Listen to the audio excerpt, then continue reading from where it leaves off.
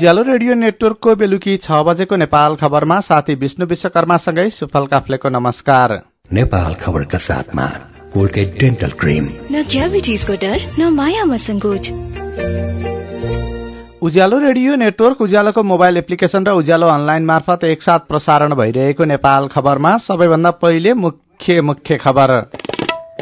संघीय संसदको संयुक्त बैठक सम्बन्धी नियमावली पारित, संयुक्त समितिमा समावेशी समानुपातिक प्रतिनिधित्व सुनिश्चित। नेपाल र भारत बीच कृषि अनुसन्धानको विश्वविद्यालय निर्माण गर्ने सहमति, सीमा क्षेत्रमा थप 4वटा क्वारेन्टाइन चेकपोस्ट बनाइने। आफैलाई गोली हान लगाउने आचार्य श्रीनिवासलाई धरोटीमा रिहा गर्न जिल्ला अदालत मोरङको आदेश, उनी 5000 धरोटी बुझाएर रिहा भएको प्रहरीको भनाई। साउदी अरेबियाका महिलाले आइतबारदेखि आफै गाडी चलाउन पाउने, साउदी राजाले महिलालाई गाडी चलाउने अनुमति दिएको भनाई। र विश्वकप फुटबलमा ब्राजिल र कोस्टारिका खेल्दै, आइसल्याण्ड र नाइजेरियाले पाउने 9 बजे तथा सर्बिया र स्विजरल्याण्डले राति पाउने 12 बजे खेल्ने। अब सुनौ पूरा खबर। संघीय संसदका दुवै सदनको संयुक्त बैठक सञ्चालनका लागि बनेको नियमावली संघीय संसदको संयुक्त बैठकबाट आज पारित भएको छ। संयुक्त बैठक र संयुक्त समिति कार्य सञ्चालन नियमावली आज बसेको राष्ट्रिय सभा र प्रतिनिधि सभाको संयुक्त बैठकले पारित गरेको हो। नियमावली मस्यौदा समितिका संयोजक कृष्णभक्त पोखरेलले पेश गरेको नियमावलीमा समितिहरूमा समावेशी समानुपातिक प्रतिनिधित्व सुनिश्चित गर्ने व्यवस्था छ।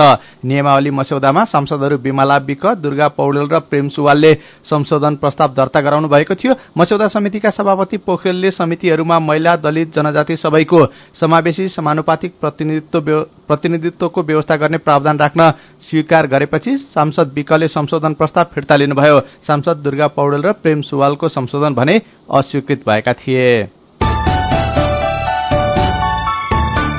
नेपाल र भारतबीच कृषि अनुसन्धानको विश्वविद्यालय निर्माण र क्वारेन्टाइन चेकपोस्ट लगायतका विषयमा सहमति भएको छ।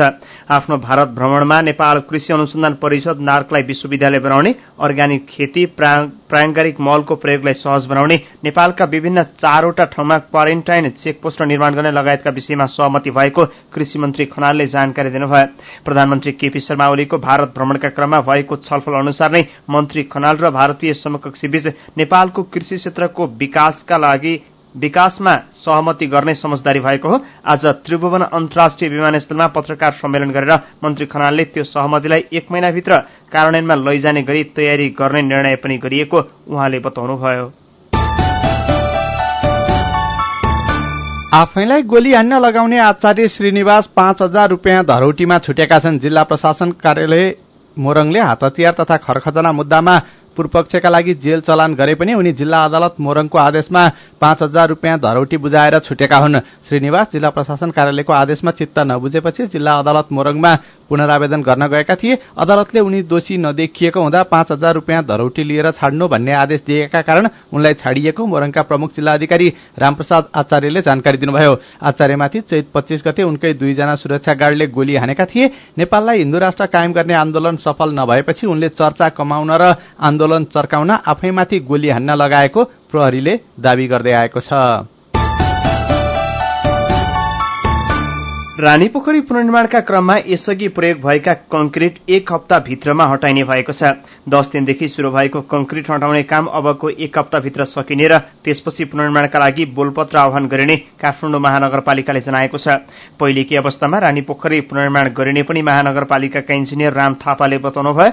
18 महिनादेखि निर्माणको काम भइरहेको रानीपोखरीमा आधुनिक निर्माण सामग्री प्रयोग गरिएपछि त्यसको चौतर्फी आलोचना भएको थियो। त्यसको चौतर्फी आलोचना भएपछि विगतमा निर्माणका क्रममा प्रयोग भएका आधुनिक निर्माणका सामग्री हटाउन लागि हो।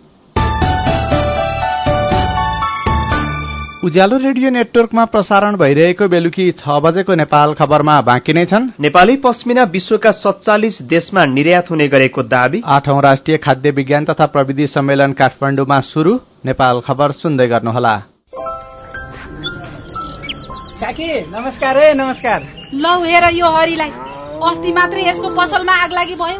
यसलाई भने केही चिन्तै छैन। के भएको यसलाई? मलाई केही थाहा छैन काकी। काकीलाई थाहै रहन्छ। मैले त आफ्नो लघु व्यवसायको लघु बीमा कार्यक्रम मार्फत बीमा पो गरेको छु। नोक्सानी अनुसार बीमाको नियमभित्र रहेर क्षतिपूर्ति पाइहाल्छु नि, के को चिन्ता। लघु बीमा क्षतिपूर्ति के भन्छ यो? ल काकी सुन्नुहोस्, लघु बीमा भनेको मानिसहरूको दैनिक जीवन तथा जीविकोपार्जनको क्रममा आइपर्ने विभिन्न प्रकारका जोखिमहरूबाट हुने आर्थिक नोक्सानीमा क्षतिपूर्ति दिने कार्यक्रम हो। अनि कस्ता जोखिमहरूमा लघु बिमाले सहयोग गर्छ त? लघु बिमा गरेमा विभिन्न कारणले हुने दुर्घटना तथा रोगहरूको उपचार बापत हुने औषधि उपचार खर्च, प्राकृतिक प्रकोप, आगलागी तथा अन्य कारणले हुने व्यक्तिगत सम्पत्तिको नोक्सानी, लघु व्यवसाय सञ्चालनको क्रममा हुने अनिश्चितता तथा नोक्सानी, बाली तथा पशुधनमा हुने क्षति बापत क्षतिपूर्ति पाइन्छ। अनि यसको सुविधा कसरी लिन सकिने रहेछ त? कसले पाउने हुन्? फेरि बिमा गर्दा खर्च पनि त लाग्ला नि। लघु वित्त कार्यक्रममा सहभागी ग्राहकहरूले स्थानीय स्तरमा सञ्चालित लघु वित्त संस्थाहरू मार्फत लघु बिमाको सेवा लिन सक्छन्। यस बिमा कार्यक्रमको बिमा शुल्क न्यून हुने भएकोले थोरै खर्चमा भविष्यमा आउन सक्ने आर्थिक जोखिमको सजिलै व्यवस्थापन गर्न सकिन्छ। ओहो, ल गजबकै कुरो रहेछ। अब हामी सबैजनाले लघु बिमा कार्यक्रममा सहभागी भई आफ्नो र परिवारको जीवन सुरक्षित पार्नुपर्छ। ए बाबु, यो कुरो त सबै गाउँलेहरूलाई भन्दै है। लघु बिमा गरौँ, ढुक्क रहौं। युके एड सक्षमको सहकार्यमा नेपाल बीमक संघद्वारा जारी सन्देश। सपना जुनै होस्, हामी भोलिलाई अझ सुन्दर बनाउनेमा विश्वास गर्छौं। एनसेल, आज भोलि सधैँ सँगै।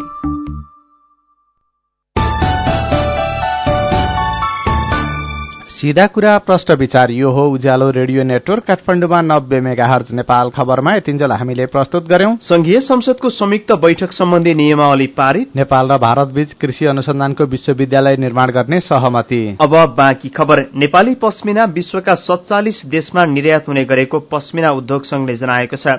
सरकारले उद्योग विकासलाई प्राथमिकता दिए पश्मिना उद्योगबाट देशले थप आर्थिक लाभ नसक्ने नेपाल पश्मिना उद्योग संघले जनाएको छ। पश्मिना उत्पादनका लागि उद्यमीले कच्चा पदार्थ चीन, भारत र युरोपबाट आयात गर्दै आएका छन्।